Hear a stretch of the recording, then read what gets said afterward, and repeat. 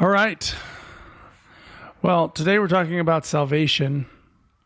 And I have a question. I have a question for you guys about salvation, because so much talk of one sort of salvation or another happens in conservative circles, in progressive circles, in most religious circles. There's always some sort of like idea of what that means. And, you know, when I was a conservative, it was kind of like you're on God's team, and you're in. You've got the badge. You've got the right beliefs. You've got the pass, the backstage pass to the universe. You get to go to hang out with the Creator when you die. And then when I became more progressive, it became more about this world. But even in that, so what would it mean if we're talking about our current lives? What would salvation, is it a worthwhile concept? And here's my question to just kind of get the ball rolling, because so much of when we think about what a good life is, or what's the pinnacle of life, and even when we think about helping other people, and what are we moving towards, what's the goal? We're thinking about equality, and we're thinking about justice, we're thinking about all the good things we want in the world. What are we really aiming for? I think sometimes we don't actually look too much at the end result of what we're aiming for. And here's a question that would help us maybe wonder if our end result is really what we think it is. Because the question that I want to ask is Jeff Bezos free? Awesome. But yeah, I think you're getting at a hugely important point, which is that if salvation is something which is meaningful and exists, it is certainly not what the normal ego wants, right? It is certainly something else. So I would say I have absolutely no idea if Jeff Bezos is free or is enlightened. That would be awesome if he were, because I feel like he has the power to express a lot of important information to a lot of people much more rapidly than basically anyone on the earth. So if it does turn out that Jeff Bezos is a completely enlightened master, please, Jeff, help us. But again, how could we know? Yeah, but you see, or maybe we could even ask it, or same you could ask with Donald Trump. Donald Trump made it to the top of the game, right? He made it to the top of the human game possible by all the rules. He got the money, he got the women, he got the power, and is what we're trying to do. And I'm asking this specifically to progressives, because most of us have moved beyond the like badge of honor for beliefism. But a lot of us progressives still are kind of like, think that salvation has something to do with prosperity, has something to do with human power systems. And if that's the case, then Donald Trump is what we should all be striving to be. Yeah, I think that's all bullshit, personally. I don't think salvation has anything to do with human power systems or any human idea of happiness or goodness, ethical satisfaction within the world. I remember, Michael, the first time that we met, I got your eyebrows raised because I suggested to you that it is possible that Donald Trump is enlightened. And you thought I was crazy. But that's exactly what I was saying. No, you made me laugh. That made me laugh. That was a good one. All these details of his life, right? Like all the things that he's accomplished, all the things people hate about him, all the horrible things that he's done. That has nothing to do with salvation. It has nothing to do with his relationship to the all or to emptiness itself. So in a sense, it is impossible to know if he himself is truly liberated, because it has nothing to do with those objective things that we can just pick out about his life story. We're off to the races. I have the definition of salvation pulled up. From what? Google? According to the... It's just when you Google it and it says dictionary. Okay. I don't know which dictionary is that, but it's the Google dictionary. It says preservation or deliverance from harm, ruin, or loss. And then the second one, it says theology, deliverance from sin and its consequences believed by Christians to be brought about by faith in Christ. So that's an interesting thinking of it in that regard with the question about Jeff Bezos and Trump, thinking of deliverance from harm, ruin, or loss. winning the human game definitely doesn't deliver you from harm, ruin, or loss. There's that is all still very possible at the top of the food chain. So by that definition, no, they would not be by default. I would say by most people's perspective, Trump has undergone a lot of harm, ruin, and loss over the last year. Yeah. Definitely. But I mean, just based on that definition that you just read, both the more practical one and the theological definition, it really leads to further ambiguity to define more terms, right? What is harm, ruin, and loss? And then from the theological perspective, what is sin? What are the consequences of sin? And I think that, from the Christian perspective, is the heart of it, the crux of the issue is, what do we mean when we mean liberation from sin? What would it be like to live a life without sin and the consequences of sin? Yes. I think that's where we really start to get into the juice. Yes. Yeah. And that's it. Did we do a sin episode? I'm blanking right now. I don't think so. I literally, evil. as I was reading this definition, I had the same thought, Mason, and I was like, we need to define sin, like, to really have this conversation, but maybe we talk about it here Should we see what Google says about sin? Yeah, I'll pop it in.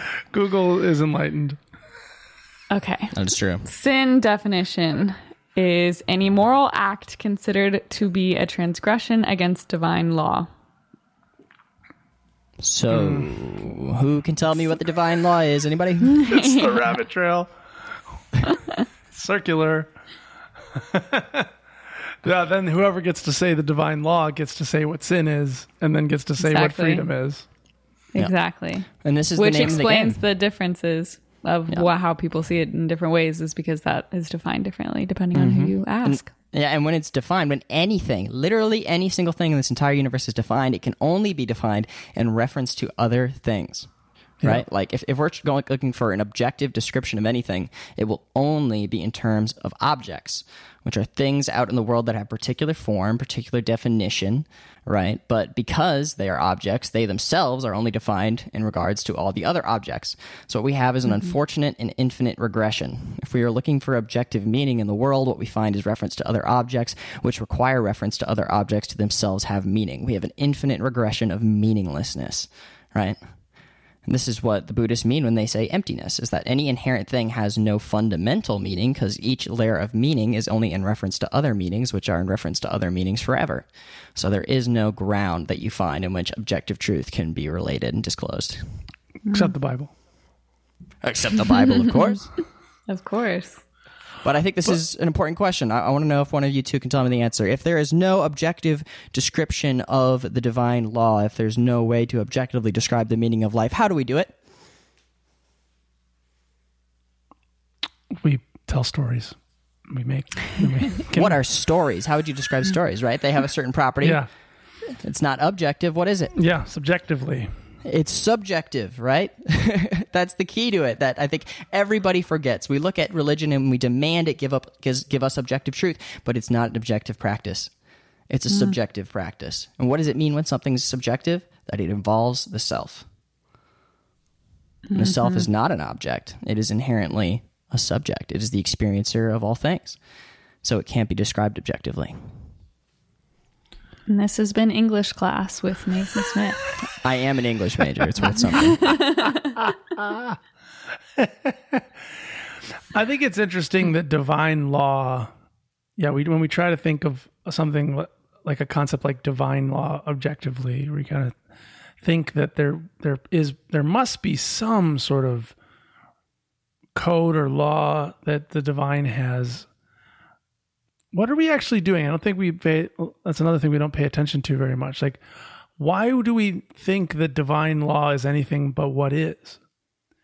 That there's some abstract other than what is, that is the law of this place. But what are we basing that on? It's just an assumption, and it's an assumption of looking for something other than this, right? It's like, what is the other thing that explains this? What is the why to this? What is not this? If I say, why is this microphone here? What am I really getting at? I'm getting at something about me is probably uncomfortable that this microphone is here. I'm not comfortable that I don't have some sort of story in my head about what has this microphone here, which I have to tell a very specific story of cause and and I get to tell it however I want. I could be like, well, my mom bought me this microphone and it's very special to me. So of all the microphones, I chose this microphone. Of course, wouldn't be the totality of it. And she didn't buy this microphone, but just using an example. But a story, it's just picking a number of events that have also happened and then trying to trying to tie some kind of story of cause and effect. But of course, those things were caused by other things and those things were caused by other things. But really, when you look at cause and effect, it all just goes together. You can't actually find a clean cause and a clean effect. And so what is divine law if it's not just what is? Right. So what you just said there, that we have this assumption that our perspective, our intuitive perception of reality is not a complete understanding of the divine law. So where would that intuition come from? It must come from an understanding that there is more than us, right? Like, because if we totally trusted our own perspective, then it would just be because we have some ultimate nature, that we are everything, and that ours is an ultimate perspective that can give objective truth. But we have an intuitive perception that our perspective is incomplete, right? Because we do not identify as all things. We identify as a subject which is limited, as a limited individual self or an ego. And from that inherent perception of the ego, there is doubt, right? Because if I am just this one little body, Mason Smith, with its little sense organs and its little brain, how could I possibly understand the divine law, right? So maybe it's really the identity of the individual that is at the source of all this confusion. Yeah. And then if you think about it in that way and you say, well, I'm talking too much. Emily, what do you got to... I have the law definition pulled up now. I'm on a definitions kick, but it says it's the system of rules which a particular country or community recognizes as regulating the actions of its members, which is interesting because in there you can hear that it's something that's subjective and agreed upon by a group of people to be in itself. So like divine law would be whatever a bunch of people agree that it is, just like any. And if it's divine, then it must apply to the largest group, right? To all beings. It's not just a particular society or culture. And what's really interesting about that definition, I think, is that it has that aspect of plurality and unity of individuals within a collective whole, right? And it has to do with the relationship between the perspective of the individual and the collective whole. So I'd like to touch on how that relates to the teachings of Jesus. So I've pulled up John 15, in which he speaks about the vine and the branches, right? So skipping around a little bit. I am the vine, you are the branches. Just enough right there. I am the vine, you are the branches. If you remain in me and I in you, you will bear much fruit. Apart from me, you can do nothing. I think that in itself is unbelievably loaded. But just think about it for a second. If Christ is the vine and we are the branches live on the vine. The branches are the vine, right? So we are Christ. We are the vine, but we are the branches, right? So what are the branches? The branches are the ego, the individual person, which perceives itself to be distinct from the whole, from the vine, from Christ itself, from emptiness.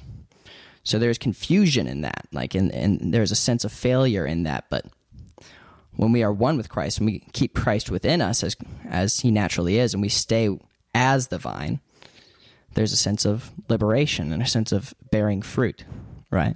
If you remain in me and my words remain in you, ask whatever you wish and it will be done for you. This is to my Father's glory that you bear much fruit, showing yourselves to be my disciples. As the Father has loved me, so have I loved you. Now remain in my love.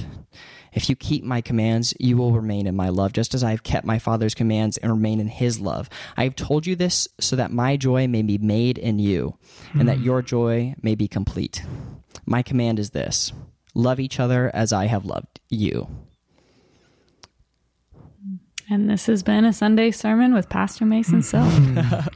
But think about that last line. Love each other as I have loved you. How does Christ love us?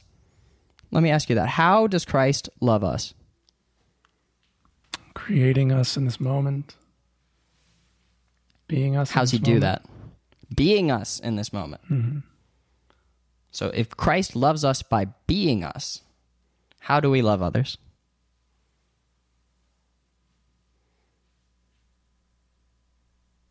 Logically, I guess the answer to that would be by being others. Bingo. We're following the logic But of that's not a great thing to say with Enneagram 9. Like I'm, I'm like, I got that one unlocked. I know how to be like other people. You mean codependent? Great, we got that one figured out. But there you go again, right? Like, so it's not about being like other people. It's not about there's no relationship of dependence when it is a true identity, right? It is not about being Christ-like. It is recognizing that you are Christ. Christ is all things. All people are only God. And when that realization totally fills the mind, totally fills the body, then love is there, all there is. There's only love. It flows spontaneously. I don't have to do anything to love other people because I am everyone.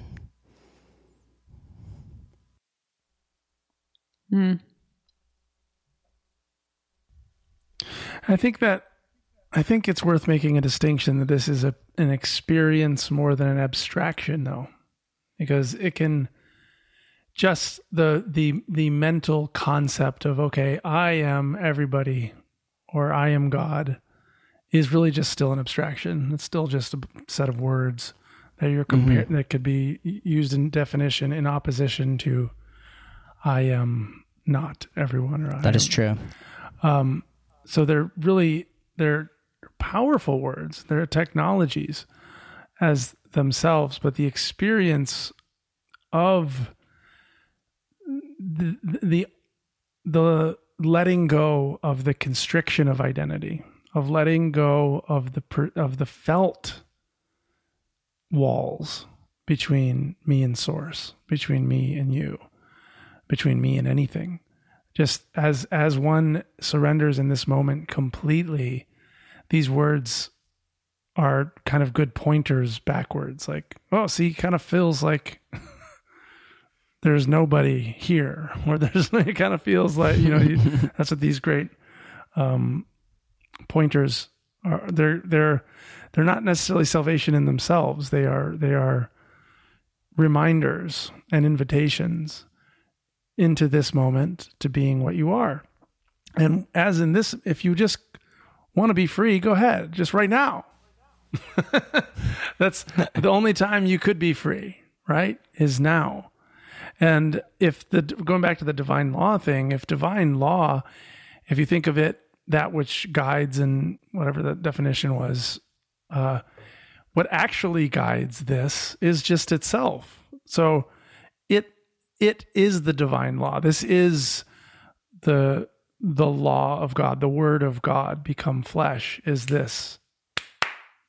And if the sin then is actually that which separates me from this, if the sin is that which actually pulls me away from the wholeness of this moment, the shalom of this moment, sin really is my thought of what should be, my thought of me, my sense of identity, that actual like pulling away internally from what is, and is trying to escape, trying to want something else other than this. It's the opposite of surrender.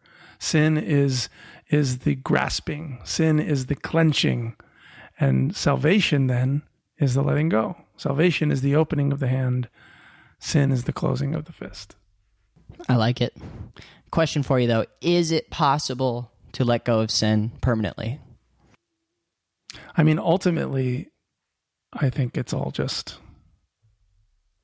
not real. Like, but for the ego, if you're a human being, yeah, and you have a subjective experience as a human being that you feel this sense of incompleteness, this tension, this sin, could that ever stop? For a human, if you're identified as the single individual, that is the sin. So no. Yep. I agree completely. I think this gets to a really interesting point that I've jotted down here, which is that Christ is timeless. It exists at all times. It exists at no times, right? It is the pure emptiness of holding space-time itself. It is the mirror on which everything is reflected. But the ego is not like this at all. The ego exists within time. Mm-hmm. Everything it does is localized at a location within space-time. Mm-hmm. right? So in a sense, if we call Christ this timeless truth, which we all are, the ego is instead the internal process of that unfolding, right? And a process is never resolved, right? It's never complete. It never begins or ends. It is simply something that happens eternally. So salvation is the relationship between the eternal process of the ego realizing its true nature as Christ and the timeless truth that has already been accomplished. Ooh, goes back to it's already been done. It is finished. Mm-hmm.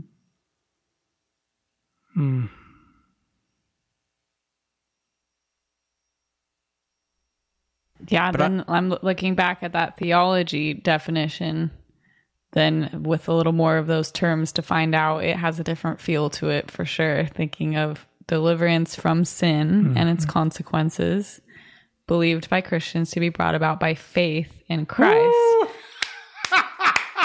I'm a Christian. So then what's the only piece in there that's still kind of missing is what is faith? True. Because we know we got the Christ, we got the sin, we got the consequences, but what is that? What is the faith that brings that about? What is the faith in Christ? That's amazing. I think faith itself is one of the most badass things that a person can accomplish. Because there's a lot of people that reach a sincerely happy, liberated condition through faith. And so think about what that means, is that they subconsciously have an intuition that everything is already fine and they are already liberated. But consciously, they cannot possibly reconcile that with their rational objective experience. So instead, they decide to have faith, which is an abstract notion within themselves that says, it is possible for me to be liberated. I don't directly perceive it, but it is. And that actually makes them happy. Isn't that amazing? Right? Like they can't convince themselves that everything's fine already, but they believe that it is. That's badass. I'd like making the distinction personally, and I'm sure it has something to do with my own history and baggage from the past, but I think making a distinction between faith and belief is really important. Right. To so me, maybe even if they don't believe it. Yeah, so I guess that's what I'm saying. They don't believe it, but they have faith. Right. And it works. Yeah, faith. What does it say in the Bible? I don't know if I'm going to like this definition, but the assurance of things hoped for. No, I don't like that definition.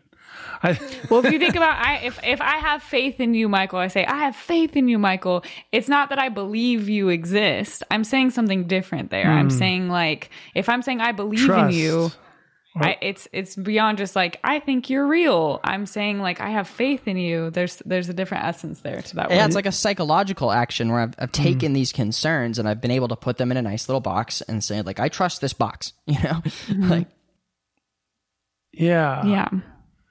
Faith.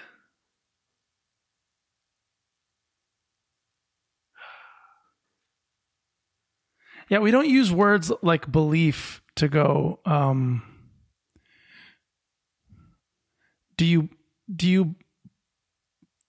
I guess I'm trying to think of a good example here, but when we use the words belief, we don't tend to talk about gravity in terms of belief. You know, we don't try to, I have beliefs in gravity. We tend to use words in beliefs with really things that don't exist. Yeah. that is true. And it's like, I know it doesn't exist, but I'm going to believe. It's kind of that, it's a grasping. It's a firming up of resolve to be like, no. It's kind of a no. It's a no to reality. It's like, no, I don't care what that study says. I believe. No, I don't care what this person said or what this happened over here. I believe. This is my belief. I'm dismissing parts of reality so that I can hold on to my own concept. That's my experience most of the time of belief. Whereas in faith feels kind of the opposite. Faith is like, it's not really a mental construct at all. It's really kind of an embodied yes. Mm-hmm. Yeah. There's a hopefulness to it, like a hopefulness and a confidence in the goodness of things, in the true goodness. But Michael, the way that you just described belief, I think does apply a lot to Christianity, right? It's like believing in something you don't believe, right? And like, so think about John 3:16. For God so loved the world, he gave his only begotten son, so that whoever believes in him shall not perish, but have eternal life. And I think that perfectly sums up what Jesus was able to accomplish. He looked at a world and said, these people are not smart enough to be happy. There's just no way. If I don't help them, they're not going to get it. So he figured out that he could become the object of love, the object of completion, right? And he said, you don't have to see it. You don't have to directly perceive your own inherent liberation, because whoever believes in me shall not perish, but will have eternal life. The joke is they don't know they're already eternal. But he tells them, if you believe in me, I will make you eternal. And they fucking bought it. The Jesus con. Selling shit you already got. He's selling fucking snake oil. That's what he's doing, right? Like, oh my God. I love this. This is a very rare kind of podcast, guys. You think? There's like moments of just sublime reverence and like, wow, the scriptures are so holy. And then he's selling snake oil. I love it. I love it. It makes me very happy.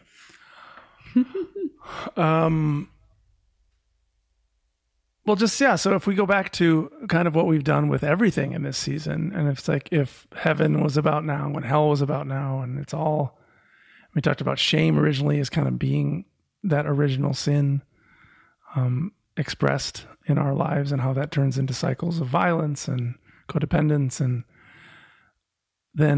we look at salvation in the same lens, and it's really, in this moment, are you free? And the interesting thing, I think we may have talked about this on the heaven one, but when you're set free, when you, the isness, the one consciousness, the one being, the vine, the ocean is set free, then all the waves become free. And this is like, even the Buddha said, in me, like all things, how did he say it? All things have been liberated. And the Bible says all creation groans, awaiting the children of God to be revealed. When I become free in this moment, what's really what is the I? The I is the subject, the ultimate experiencer of reality, which we can only find one. Really, if you like try to really look close and look at where are the lines of cause and effect in time, and you just take a big picture view, you see there's really only the one thing that is experiencing itself. And so itself, the big one, becomes free in this moment when it allows itself to be what it is. And it doesn't try to resist it. And it does that through a body. It does that through a pair of eyes and in a mind and in a heart. And when that mind and body and heart don't resist the flow of what is, all things see itself. Everything that you're seeing through that body becomes free to be exactly as it is. And so your salvation is not individualistic. Everything becomes free when any of it becomes free. I think there is an important distinction there, though, because, like, as you said, it is singular. It's not individualistic in that the experience of freedom is the same for all people, right? Because it's just that one experience of identity with all things. But it is, in my opinion, the very most individualistic thing. Like, any description of enlightenment or salvation, liberation, is 100% entirely inside of your head, right, inside of your body, confined to the ego. As the Christ does not become liberated. The Christ is. It is liberated completely at all times and all places. The ego perceives itself to undergo a process of enlightenment, right? So that means it is entirely defined within your own body, within your own mind. So that, I think, takes us to the really practical question that I think people are actually going to want to know. What is enlightenment? Can I achieve it? And should I? Does it matter? Yeah, it's interesting because in a way it feels like the what is Christ can never not be free. And what thinks it's not free, this ego separateness, can never really be free. That Yep. part can't ever. So neither of them really can ever be anything other than what they are. So it's not really, nothing's really going from not being free to being free. It's just the shift in perspective almost seems more of an accurate way to describe it. Nailed But it. it feels like there's this something is becoming something else. But really those two things can't ever be anything other than freedom and imprisonment. I agree completely. I think, yeah, that's the key, is that it is both completely outside of time and within time. Like, I like to say, I became enlightened once, and I also become enlightened every day. Let me tell you this. I became enlightened a week before Halloween 2015, right? It was an experience that I had. And from that moment on, there has never been a single time when I could at all resist the truth that all is one. It's so obvious. So I refer to that as the moment that I became enlightened, right? It was the moment that became so painfully apparent to me that I could never forget it again. But at the same time, I become enlightened every day, right? Every day I experience new kinds of sin, new kinds of contradiction. I get angry with myself. I feel like an idiot. I feel like I screwed up. I feel like a bad person. I have that feeling every day. And every time those feelings arise, I get to watch with wonder as that crushes against the experience of Christ. And I know that that is nothing but a story, but a thought. So yeah, sure, I became enlightened at some point in time. I learned the truth that God is everything and there's only Christ, there's only the one. But more importantly, now I get to experience the eternal process of that unfolding within my life, within the world. And the rest of my life will be that process. I will become deeper enlightened every day. Now we're talking about sanctification, Mason. Right. But it's still funny that we use That's that great. language because nothing's really becoming anything. Yep. Like really. Yet we still talk about it in that way.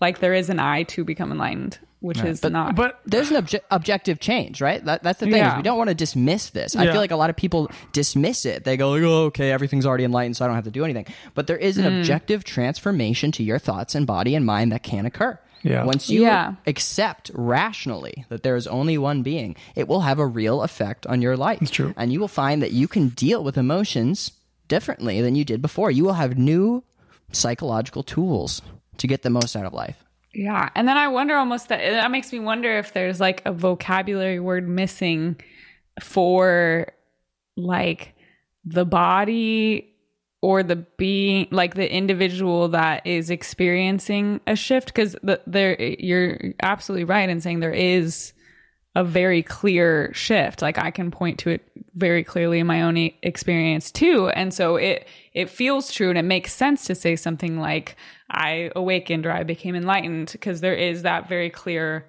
like I once was lost and now I'm found yeah. kind of like Born feeling again. to it. But who does that happen to is the thing. Because it does feel like, like there's a vocabulary word missing. It happens to Emily. It's not that fucking complicated, in my opinion. You know what I mean? Like, we still are ourselves. And, like, you know, as much as we see these beautiful truths, we can't forget that. I'm going to be Mason Smith till I die. You know what I mean? And that's the person that went through all these experiences, that learns all these things. That's the person who is speaking. And, you know, I can make it all romantic and beautiful by saying, no, this is Christ speaking to you with the magical power of the entire universe. But that's bullshit.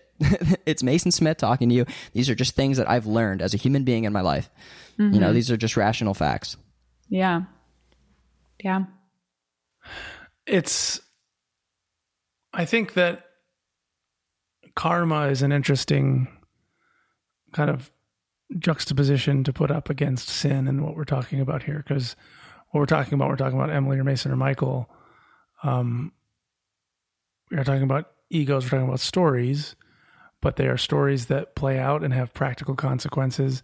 And there are packets of memory that exist in the mind, that exist socially, that exist in the very fabric of things that keep making Emily's eyes blue and mine brown and Mason's green. What do you color your eyes?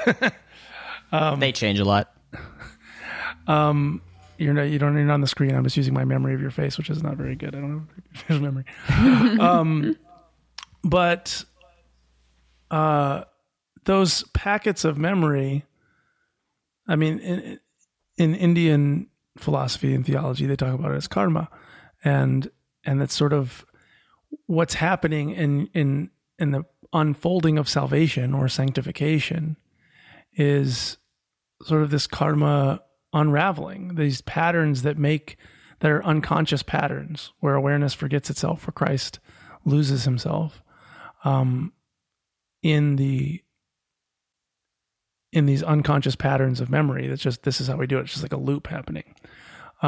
As awareness, as Christ, as salvation happens moment to moment to moment to moment, in my experience, it deepens into the body in ways. I think sometimes, as we say, the body's complicated. It's not just a mind. It's not just a heart. It's all these different systems. It's all these different kinds of memory, all these different kinds of and planes of stuff happening. And some of the systems seem to be like affected by thought, like your muscles. You seem like if you can go, I want to go on a run, and you think that and desire it, your body might go for a run, but you don't get to go, I want my body to digest faster today. Doesn't care. Doesn't matter what you think about it or what you want. This is going to digest at the pace it digests. So how awareness moves into all the systems and all the bodies where some of these unconscious loops of being, I think this is what the different yogas are in Indian theology. And I don't think there's really great theology or practice really developed within the Christian tradition for this yet that I've come across. But I think that's probably what a lot of the spiritual practices are for. It just hasn't been formalized very well.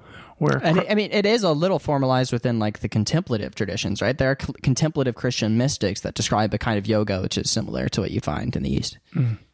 But I think probably all the traditions need some updating with even our current understanding of the body and of the mind and neuroscience, all of it. Like we could get more effective with our technologies and with our salvation and our sanctification if we didn't have such a simplistic view of, is Michael enlightened now? Because I had the realization that everything is God.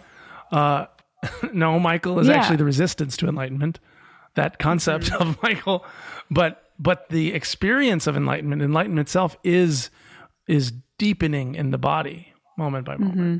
Yeah, and that's kind of what I was trying to get at with like it. Like Emily doesn't feel like an efficient enough description of that experience that you're talking about, Michael, and in the body and all of these what's happening there. And karma, bringing in the karma piece definitely brings more specification to that process, because that is, and that distinction between salvation and sanctification feels important too, because those are not the same thing at all. And thinking of it in those words is new and different and fun. Yeah, but yeah, I definitely think you're getting at one of the biggest like places of potential to improve our society is that we need psychologists, neurologists, and mystics working together. Yes. If those three were to work together, we could change the world, right? If we had the smartest non-dual mystics communicating with the very smartest psychologists and the very most astute neuroscientists in the world, we could do some pretty cool things. Yeah. And Avengers of the psyche and the mind. I just think it's hilarious and wonderful, this cycle where I can once again be like, repent, put your faith in Christ so that you can live eternally in heaven. And be free from sin. I can say, and be free from sin. I can say that now and mean it. You could say anything if you define the terms in an advantageous way. I know, that's what's making me laugh. But there's a way where it does make sense, where it's not completely so out there as if we're defining sin as like a potato. It's like there's an essence to this that it makes sense. And as you look through these different scriptures of the Bible, as we've been on this journey this season, more and more I'll like find a scripture where I'm like, oh, and it almost makes more sense that it did with the old definitions. The old definitions had a lot of holes. Yeah. And I love all the Yeah. verses in John where Jesus is like, because I have told you the truth, you have not believed me, right? Yeah. Right, like it's all there already. I mean, like he says, like, I have to use figurative language right now to express the truth because you aren't ready to hear it in plain speech. But there will come a day when you are ready, and I will tell you in plain speech what I know of my Father. Right? He basically says exactly that. This is that day, right? Today, in the year 2021, is when the average person has now become rational enough, objective enough, scientific enough to be told the truth in plain speech. All is one. Everything is God. You are God already. They weren't ready for that 2,000 years ago, but now we are. I think part of the reason, Michael, that those things resonate with you now, and you can do that without just feeling like you're just swapping definitions to try to make it make sense to you, which is something I think we can all do, is that when something resonates or feels like, yeah, that's what it is, it's because of experience. It's when we have an experience to match language. And that's why when art resonates with people really, in a really deep way, it's because we feel like, oh, that matches something that I've experienced. And that's why, if I were to go to an alien planet and talk about ice cream, like the alien's not gonna understand. But when we have a shared experience of something and we attach a word to it, then it resonates. And so by looking at things in this light, having had an embodied experience of that, then it's like, oh, this clicks, this works, this fits, instead of just feeling like I'm just going to call it this because I'm deciding to in my mind. Yeah. And it's kind of exciting to have words for it. And the truth is, for me, it never really resonated, but some of those things were always kind of like embarrassing. Like it was always kind of embarrassing that my God was only going to accept some people in. Yeah. And like that I was on the good team and they were on the bad team was embarrassing. I didn't really want to tell my friends that they're going to go to hell. That's stupid. Like, I was kind of apologetic. Sorry, my he's an asshole, I just didn't tell people. That was the 9 move. Enneagram 9. I was not evangelical. I think that's really interesting, the way that you're interpreting Jesus's words through an ethical lens, and I think that's what most people naturally do. They say, oh, he said, well, that the good people will achieve God's word, and that the bad people will fall away and be burned as the chaff. But I don't think he was speaking ethically when he was saying that. Right. I think he was speaking practically, and as a utilitarian. I think he was pointing out that there's objective, practical value to recognizing identity with Christ, and that if you find that truth and become the vine, then you will bear fruit. You will achieve great things in your life. If you're constantly hung up thinking about a bunch of dumb bullshit, you might not get much done. And he said it so clearly. It's like, how do we know it's you? I'm the one in prison. I'm the one on the side of the road. I'm the one. He just said it. He just said it so many times. In so many ways, we're like, so what you're saying is there's a big guy in the sky. It's just like, what? Well, and that's why even the verse that's like, those who have ears to hear, it's like, there is this thing when you've seen it firsthand, you've had this experiential encounter of like, oh, this is so, like you said, Mason, like this is painfully obvious to me. I can't unsee this. Then it all clicks and it resonates in that way. Before, it is just belief. It is just ideas. It's just words. Right. If you don't have that experience, then it doesn't mean anything to you in that way. And there's no way to make it mean something to you without experiencing it. So true. Hey, could I have 3 minutes here to read you a passage from Ken Wilber? Great. I'll always say yes to that. Awesome. So this is from A Brief History of Everything by Ken Wilber. Starts on page 215. The central point we were discussing is that because this non-dual condition is the nature or suchness of any and all states, because this emptiness is one with whatever forms arise, then the world of form will continue to arise, and you will continue to relate it to form. You will not try to get out of it, or away from it, or suspend it. You will enter it fully. And since forms continue to arise, then you are never at an end point where you can say, here I am fully enlightened. In these traditions, enlightenment is an ongoing process of new forms arising, and you relate them to forms as emptiness. You are one with all these forms as they arise, and in that sense, you are enlightened. But in another sense, this enlightenment is ongoing, because new forms are arising all the time. You are never in a discrete state that has no further development. You are always learning new things about the world of form, and therefore your overall state is always evolving itself. So you can have certain breakthrough enlightenment experiences, Satori, for example, but these are just the beginning of an endless process of riding the new waves of forms as they ceaselessly arise. So in this sense, in the non-dual sense, you are never fully enlightened, any more than you could say that you are fully educated. It has no meaning. And yes, some of these non-dual traditions get pretty wild, particularly the Tantra. They are not afraid of samsara. They ride it constantly. They don't abandon the defiled states. They enter them with enthusiasm and play with them, exaggerate them, and they couldn't care less whether they are higher or lower because there is only God.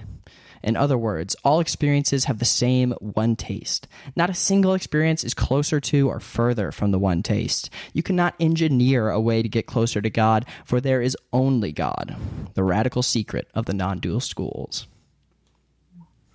I love your reading voice, Mason. Thank you. It's great. Yeah. So animated. It was nice. Yes, beautiful and brilliant. And in this moment, go ahead and just be enlightened if you want. Fully enlightened. Fully enlightened in this moment if you just don't resist anything. That's all it is. Stop resisting anything for 1 freaking second. And you become the flow of the universe. You can do it any moment that you want, and there's no more suffering.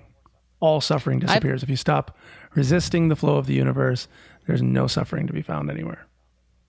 And I'd like to say something directly out there to the smart people that I know are listening to this. If you have a thought within yourself that you might be enlightened, that you may know the truth and the secret of life, but you doubt yourself and you're constantly looking for more meaning, get over yourself. You're enlightened already. Shut up. Just go do the good work. Go spread the gospel. Get on the right team. You're wasting your time. Come help us out. We need you. This is all making me think of the Bo Burnham special. Could anyone at all just shut the fuck up about any one thing for any one moment? So good. Yep.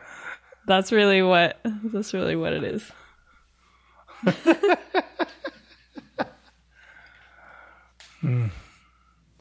I've had so many conversations. I don't know about you guys, but I've been very lucky in my life. I've got to have the experience of maybe 20, 30 people becoming fully awake in front of me, where they finally let go and accept all as one. And it's always so badass, right? Because it's always the people that I've known forever, and they're like, oh God, no, that's impossible. It doesn't make rational sense. It can't be me. I couldn't be awake. And then there'll just be this moment where they go, fuck, what have I been doing? I knew this years ago, and I just wouldn't let it end. I wouldn't shut up. It's my favorite thing to see. So cool. The emptying of suffering out of the eyes in a moment. Either especially when it's your friend, you know what I mean? I remember when my best friend became enlightened, and I was texting him at the time, and he sent me a text that just said, oh shit, I guess I'm enlightened. And there's the other side of this where it can become its own trap and thing that you're seeking, or another way of creating another identity or whatever, which would just lead you out of the experience. But yeah, like Mason was saying, embracing what is, and if you're identifying with that which is not enlightened, being like, do I have this? Do I have this? Well, no, you don't. But you can be this. You can be whole in this moment. It's a good distinction.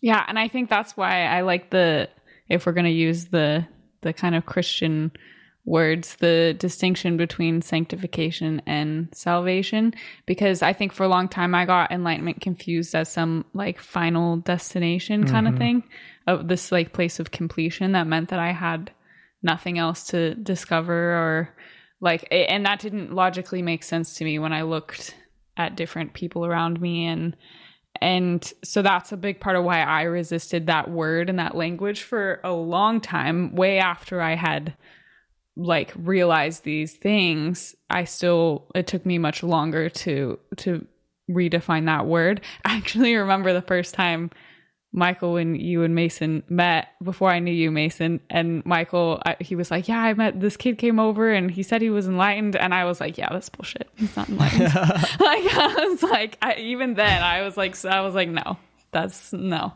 Cause in the way I was the way I was defining enlightenment was still this like very final thing. And so I think sometimes it's like demystifying that word, taking some of the weightiness off of it to know what that really is, and that it's something that many, many, many humans can and do experience. It's not just saved for Buddha and Christ. It's very attainable. It's attainable right now. It doesn't take any long searching necessarily. It literally is a moment-sized thing that you don't have to go do anything else to experience. So that helped me, I think, kind of pull that term apart a little bit. Yeah, I think it's important to realize that you are not alone. If you feel yourself on this journey and you like have that intuitive perception that you're free, you're not alone. There's been millions of us, millions of Buddhas across time. You're just one of them, you know? You're not special. You're just like every flower. You're just like every cloud. Mm-hmm. You're just God herself. There is only God. So none of us are special. And if somebody tells you that they're better than you, who fucking cares? Who cares? Yeah. I want to put, is this the altar call part of the... This is an altar call. I want this to be an altar call. I think our season needs an altar call. It needs an altar call. I want the people listening to our podcast to know that this is an invitation for you to change your life. Yes. I mean, just to change your perspective on life, you know? This isn't just something you're doing casually. This is the most important thing you've ever heard. Just fucking let go. Be happy. Just be happy. You know? Just love each other. It's easy. Mm-hmm. That's some good news. I've got a feeling that there's going to be some of our bodies that wake up during this show. That'd be cool. Cool. I've got buzzies in my body. I got a feeling there's also somebody out there going, fuck this. No, you guys are assholes. Oh, yeah. That's good. That's good. That means that's some of that karma working. Running itself out.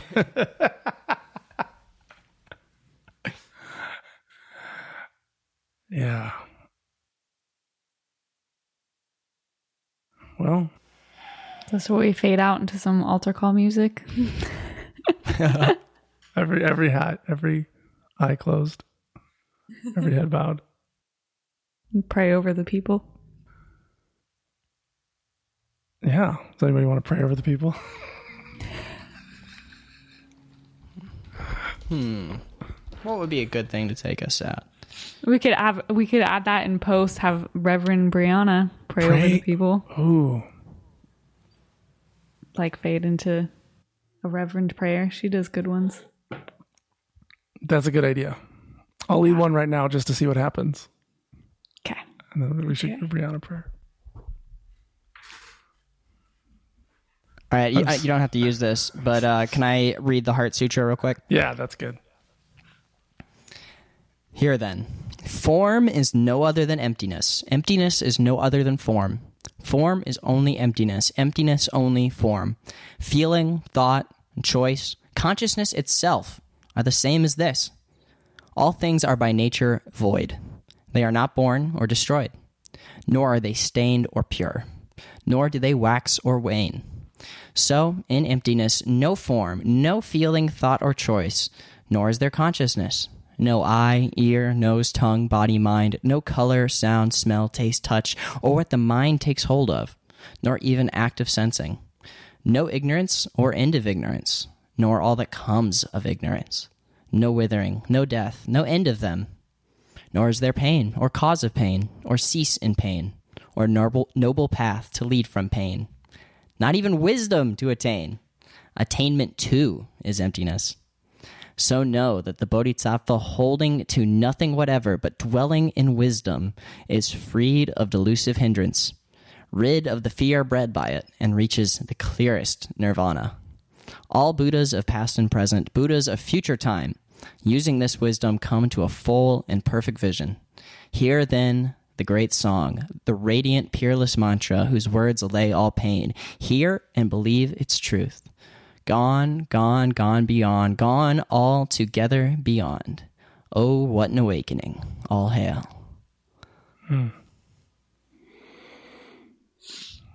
Father, Mother, Christ,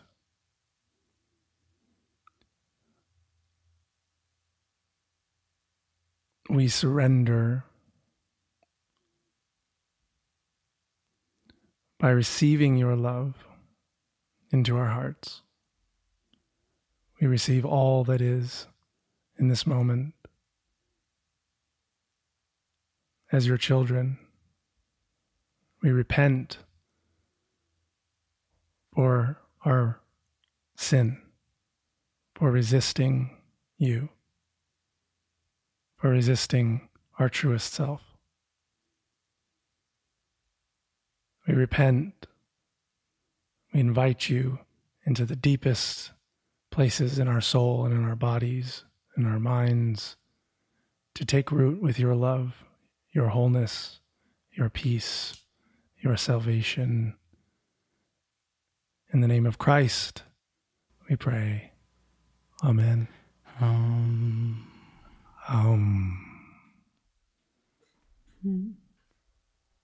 That was the most Christian thing I've heard you say maybe ever. Ever.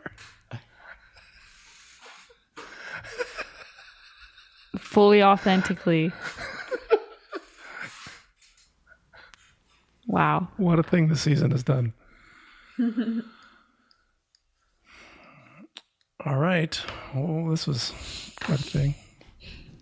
Should we call it there? Yeah. Yeah. So. All right, I'll hit stop.